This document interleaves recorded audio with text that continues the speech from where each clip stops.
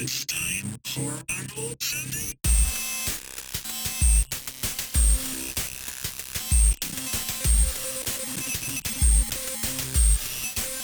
Please stay on the line.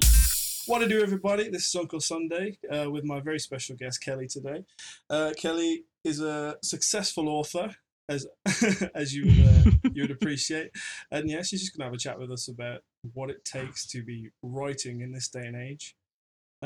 Yeah, pleasure to have you, Kelly. Thanks for having me on. Yeah, so what made you decide you wanted to be a self-publishing author? Well, I had been writing just on my own for about a year beforehand. Mm. Really hated my job, so Yeah, I get that. I wanted to, yeah, I wanted to find a way to do something that I actually enjoy and get paid for it. Yeah, that's the dream, pretty much. Absolutely. Yeah, so obviously that must have been quite a difficult decision. A lot of people are facing those decisions at the moment where it's like, do I want to pursue what I enjoy or do I want to eat this week? You know? Right. And I had originally, so I started writing to publish in December 2015, and I was writing shorts. Mm, And a lot of people find some success doing that. It sort of teaches you how to self-publish. mm, So my schedule for getting out of the corporate world was I was going to quit in November, which is still a month away. yeah, But my job sort of made the decision for me. sure. They Yeah, fired yeah. me in March, like at the end of March. So So you're like, that was fuck, I've got to go and got to right. kick Like this into gear. Yeah. that was a good motivator to start writing longer things, which tend to be uh, more profitable right now. You know, Yeah. the market could always shift. So you tell people the kind of stuff you write about? Because I think it's quite interesting. Well, I started writing a gay erotica, Ooh. uh, and that sold pretty well, but not well enough to sustain me. Okay. So I made a shift to gay romance, which is just full length, you know, exactly the type of romance novels you have grown up with, you know, Mm, the sort of tropey, uh, very like sweet stories, yeah. but, you know, with two dudes instead of a man and a woman.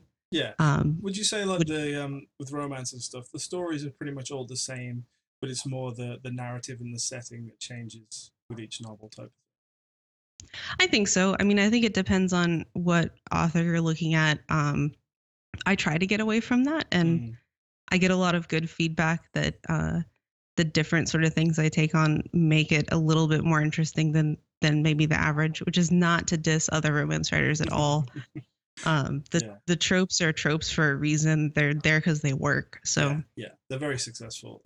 I mean, romance novels are as old as writing, some would say. So, stuff's going to be rewritten. for sure, Yeah. for sure. So, how hard was it for you to structure your own work schedule in comparison to a normal job? Um, I was always sort of terrible at structuring my work schedule for normal jobs. Yeah. Um, I tend to really be deadline driven. So unless there's a deadline looming, I was sort of doing anything but work. Um, but I think with with working for myself, it's actually something I enjoy. Yeah. So waking up and doing it was a lot easier to do it without a big deadline looming. Yeah. Plus, I make my own deadlines. So I really can't rely on that anymore because there's nobody who's going to freak out and yell at me if I don't make a deadline. So Accept yourself. Yeah, I guess so. So, how do you deal with like the pressures and stuff of coming up with new ideas? Obviously, the huge word is writer's block that a lot of people struggle with. Do you have any issues with that? I think that, you know, and I hear this from a lot of other people that write, it's not so much trying to find new ideas, it's trying to find the time to write all of the ideas that you come up with. Mm. But for me, a lot of the time I've had an idea, thought, hey, this is really marketable. I'm going to move forward with this. I sort of get into the writing and it's just not interesting. It's not striking me. I'm not excited to work on it. Mm. And I think in a corporate job, you just sort of have to trudge through that and you have to get it done anyway. Yeah. But Yeah. luckily, when you work for yourself, if something's not compelling for you, you can say, okay, I'm going to put this on the shelf for a while. What actually do I feel like writing?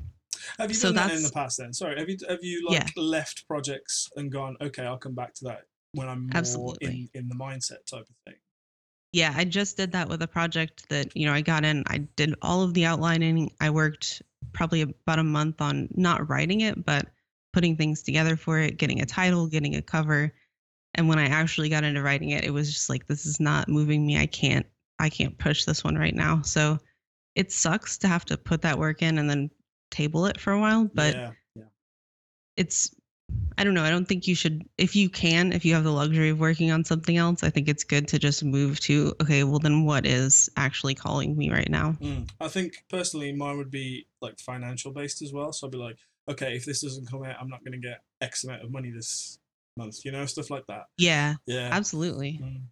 And that's another thing. Like if it's not coming easily, I already know because I've been doing it for a few months. I already know it's going to take me forever. Mm. Like if it takes me a whole day to sort of get a chapter out, that's a bad sign. It means I'm really not into what I'm writing. So it is a financial consideration at that point too. I don't want to just put together a bunch of crap just to get it out. It's going to be faster probably for me to work on what I like working on. Yeah. So have you had any backlash through making romance/gay novels? Because I mean, there's a lot of vocal people out there, and you're in a field where people love to give their opinion. So have you had any had any backlash?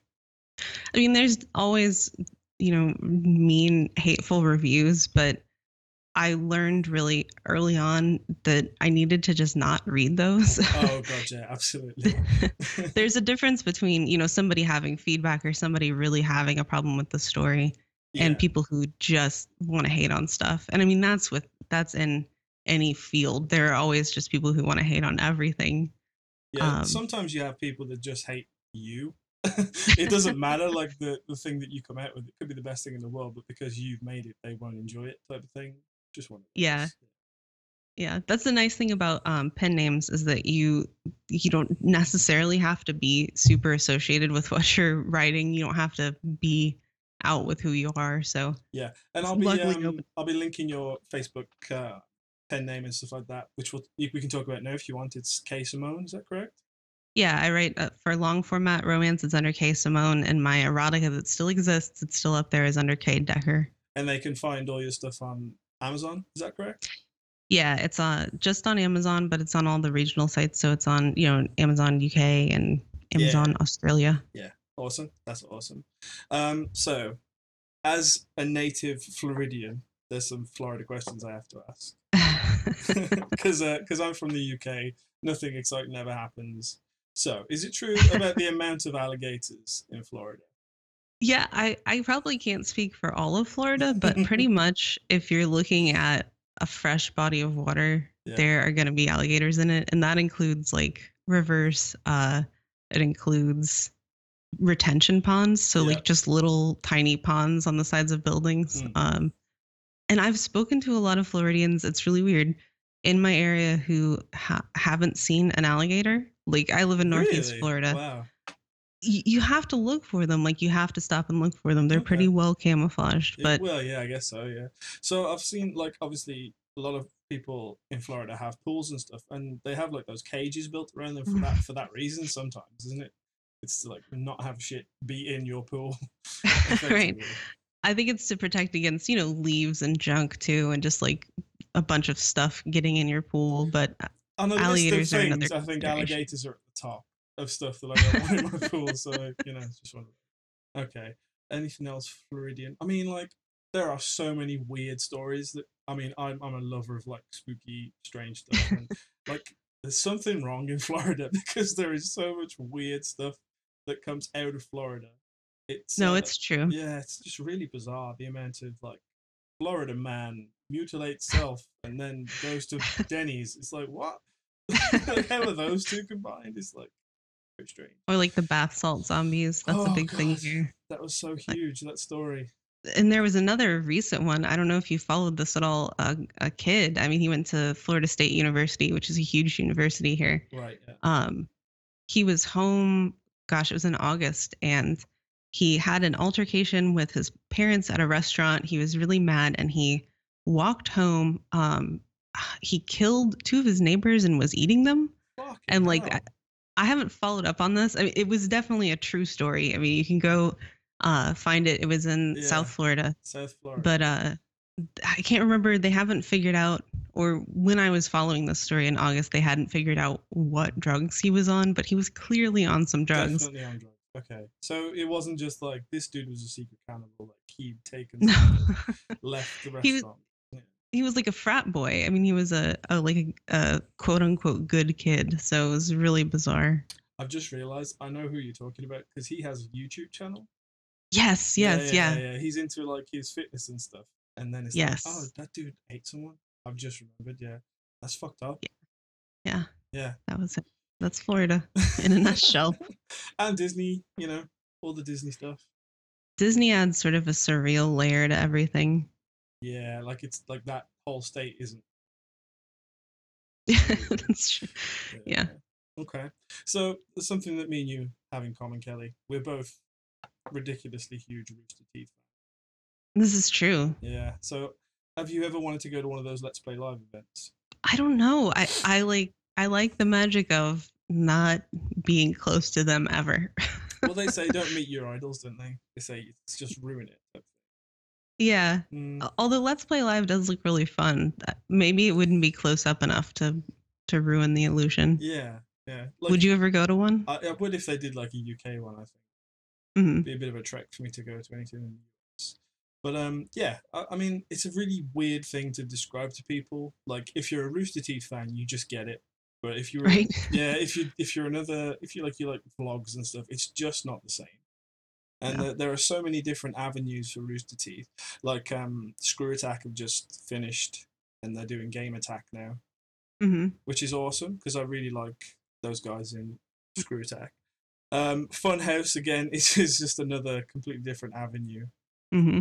And it's hard to give somebody a place to start because there are so many places to start consuming their content. Yeah, Like yeah, and you never know what's going to resonate with somebody. Like I have a friend who's a huge gamer and I said, "Hey, you're going to really like this YouTube channel." But what he ended up watching was the happy hour videos. Like he loves the really. happy hour Okay, videos, yeah, that's which really is like yeah, the non-gamer content. yeah. It's just them just doing weird shit. Yeah, that's Yeah. strange. I've Yeah. I've recently like binged watched all of Cow Chop because I never really knew much about the creatures and stuff. Hmm. And the Cow Chop stuff is just so funny. I've been behind, like I haven't really gotten oriented with Cow Chop or with Kind of Funny or with Screw Attack. I've Yeah. watched their like crossover stuff with Achievement Hunter and with Funhouse, and they're really funny. I mean, Yeah, oh my eventually I'm gonna god. get into Yeah. it. Well, I'd advise for you to watch for your first Cow Chop video the 55 gallons of lube.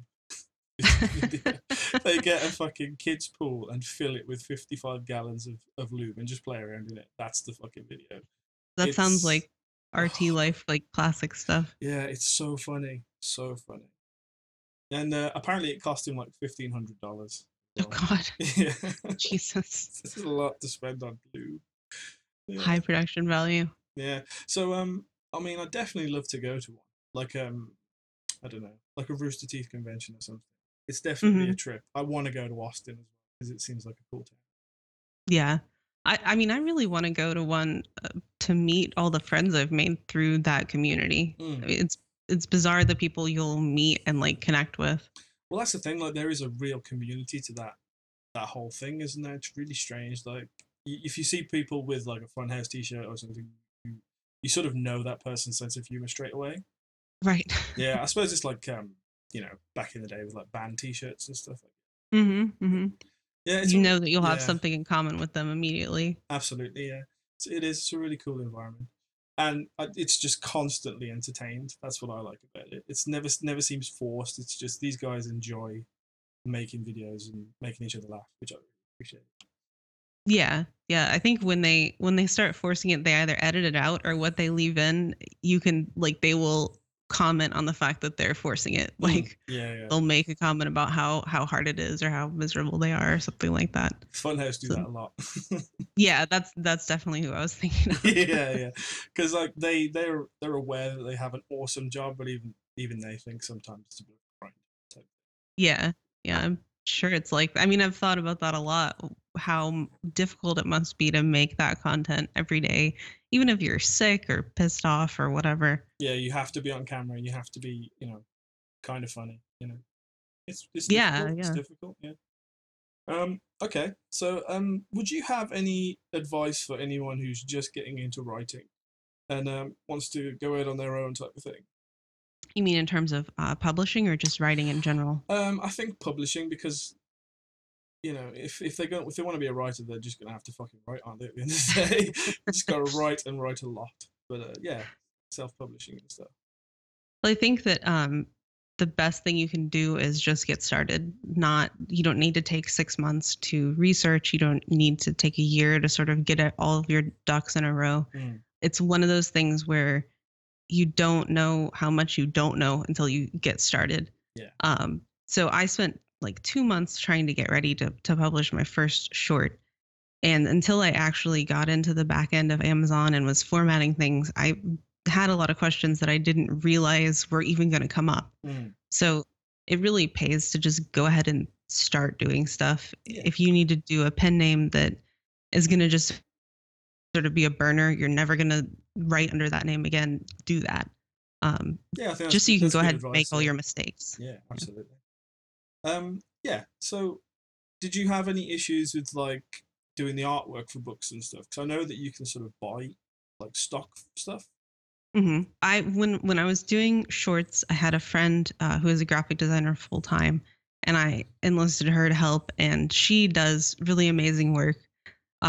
It was too amazing for the genre that I was writing in. Like Okay. there was no need to have a perfect, like beautifully photoshopped cover for gay erotica. Like you just need to look at what's in your genre Right. and So design people are something. looking at the cover and like, where's all the fucking, basically? Exactly. Where's the bare chests and like weirdness? Yeah. Okay. But it'll depend genre by genre. For me, I do all my cover design work now just by myself, but I have a long, not formally trained, but I've been doing Photoshop type stuff for a long time. Yeah. Most people who get into it will start by using a free program called GIMP, but I think it makes sense to go ahead and invest in Photoshop, learn how to do Photoshop. Yeah. When you make the crossover to full length books, you could look at paying, $100 to $200 per cover when you're really putting money in to try to get the books, make the money out that you want. So if you start working in Photoshop, start teaching yourself, that really pays off once you're writing longer stuff.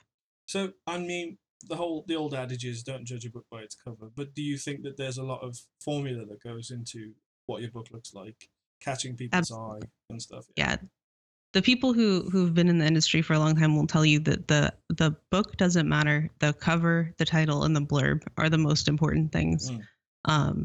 So you could have the best book and nobody will pick it up if the cover doesn't look like what people expect out of your books. I'm struggling with that right now. I have a book that it's not sort of a traditional romance, and it feels really weird to put like shirtless dude number 1 and shirtless dude number 2 on the cover because it just doesn't fit really what the book is going to be. Doesn't represent. But I'm going to do it. I mean, I need the book to sell. I need people to take a chance on that book. So you sort of have to get over any sort of like artistic pretension and just say like, yeah, this is the formula that works for this genre. So I'm going to buy into it. I'm going to move forward with it. I think that's right. It's like, basically it's the ticket. You just want them to buy the book and then you're good then. You don't have to worry too much about what the cover looks like as long as it gets people reading what you want them to read. That's true. I never have to look at that cover again if I don't want to. Like, I don't remember any of the fucking covers I've read. Once I've read the book, I remember the book, That's a good point. I think the only books that have covers that like really I remember vividly are like Animorphs books, and that's because they have the like so iconic covers. But Animorphs, you just brought back some memories.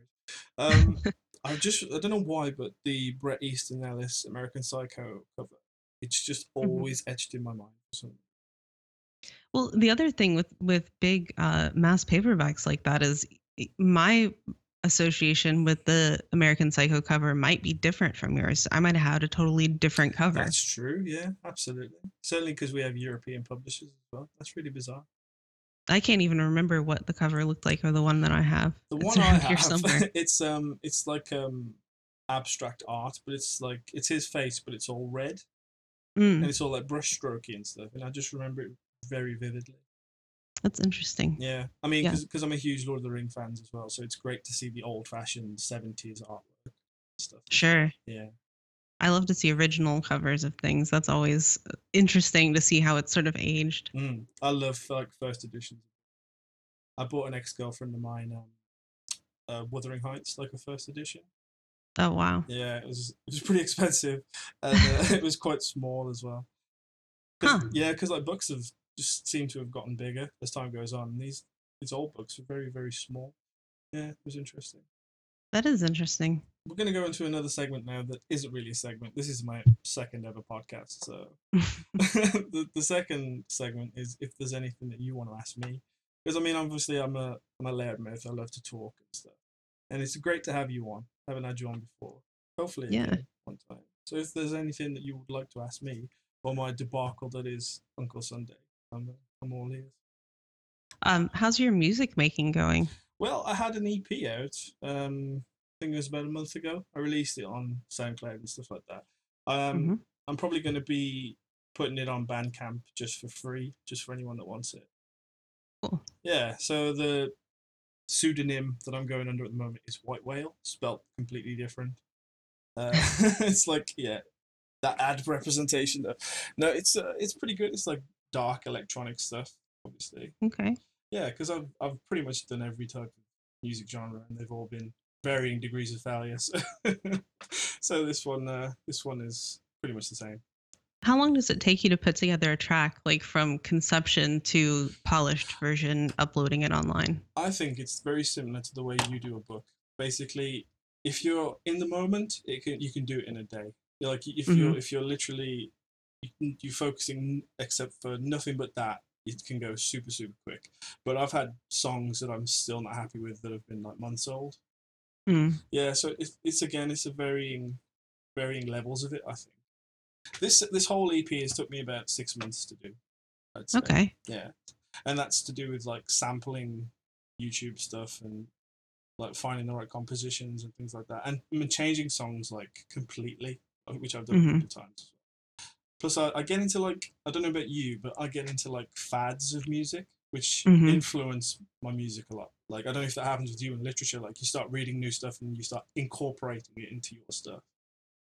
Yeah, for sure. I Yeah, mean, whatever you're consuming sort of can influence what you're doing. and I had a bit of a vaporwave episode, so I so all my shit was was there starting. for that. Yeah, Yeah. so all my shit was starting to go vaporwave, and then I was like, okay, this has been sort of done to death. Let's just make stuff that you enjoy now, and I'm really like proud of my EP because it took a lot of time, and all the songs are originals. And, yeah, I appreciate it.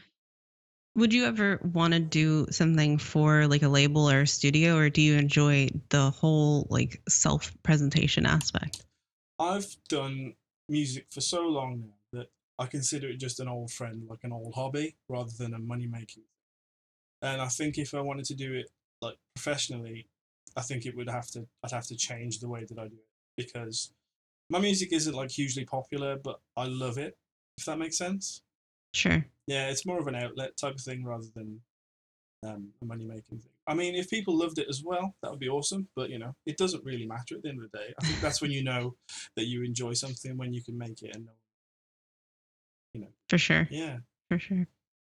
What's the next like milestone for you in terms of producing something?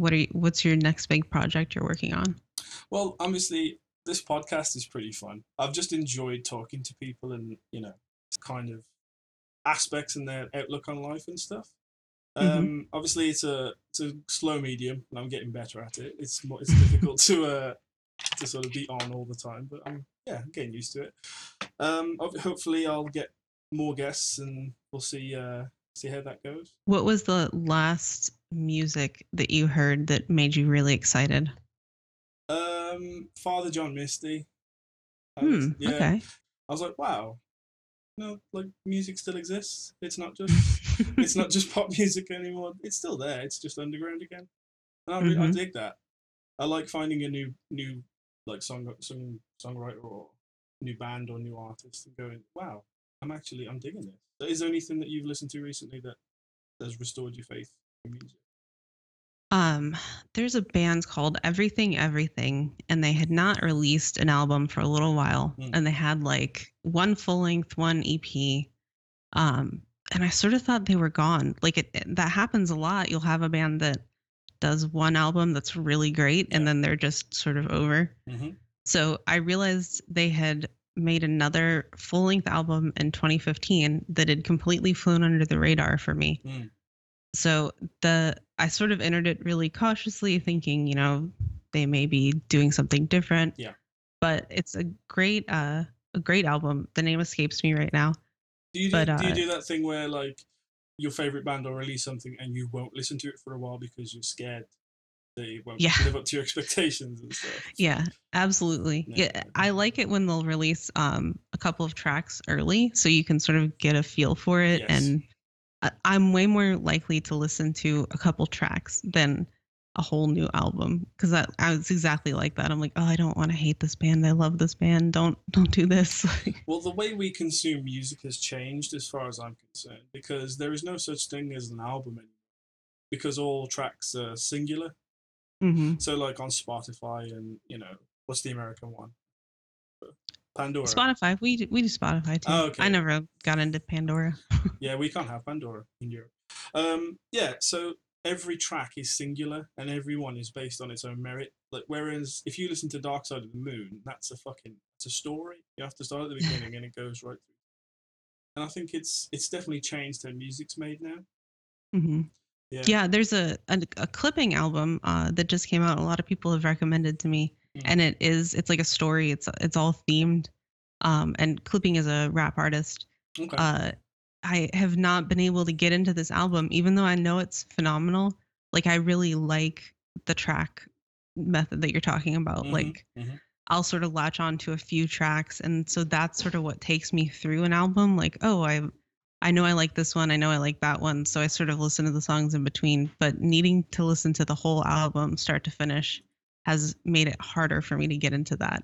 It used to be for me as well. Like it would be daunting, because I remember when I got given Melancholy and the Infinite Sadness by Smashing Pumpkins, which is probably one of my top 10 favorite albums. But I was so scared to listen to the second disc because of how good the first one was. Right. And I just listened to the first disc for years, and I didn't listen to like 1979. Great songs like that were on the second disc. It was really bizarre. Well, I mean, it's sort of the same way. I won't finish trilogies. I don't want to know what happens in the last book, because I've enjoyed the first two. It's like let that just live on. That's interesting. I say another band that have really impressed me lately is Tame Impala, because they're doing stuff at the moment that's just like it's phenomenal. It's just so well produced, and it's just good pop music as far as I'm concerned. Do they have new stuff coming out? I haven't heard anything after Elephant. Just haven't been paying attention. I've just been listening to the Haim remix of "Cause I'm a Man." It's just so well done. I love Haim as well. I'll have to check that out. Yeah, because I like Tame Impala. I just haven't really. I'm bad about keeping up, unless an artist like the Aesop Rock album that came out this year. I was looking forward to that for a really long time. But almost anything else, like it comes out and I'm like, oh, that's new. Oh my god, I didn't know that was coming. So yeah. Did you listen to the new Frank Ocean? No, I haven't ever really been into Frank Ocean. Okay. Obviously, if you are a fan, I think it does itself justice. To be fair, I was never like huge into Frank Ocean or Odd Future and stuff like that. So I'm always open-minded to whatever. So you're like me. You listen to literally anything. Yeah, very much so. Yeah, like I was just looking at my Spotify playlist. It's like Tears for Fears, Marillion, Fever Ray, Wyclef Jean. Right. Yeah, that's a good mix. I think so. It's a pretty good jam. Okay, so we're pretty much on the half an hour mark now, so we're gonna wrap up. Kelly, it's been awesome having you on Uncle Sunday. Awesome. Well, thanks for having me. I appreciate it. It's been fun to catch up with you and chat a little bit. Yeah, we've been friends a long time. Hopefully another 10 years. Yeah, indeed. Cool. Thank you very much, and I'll see you again. All right. I'll talk to you later.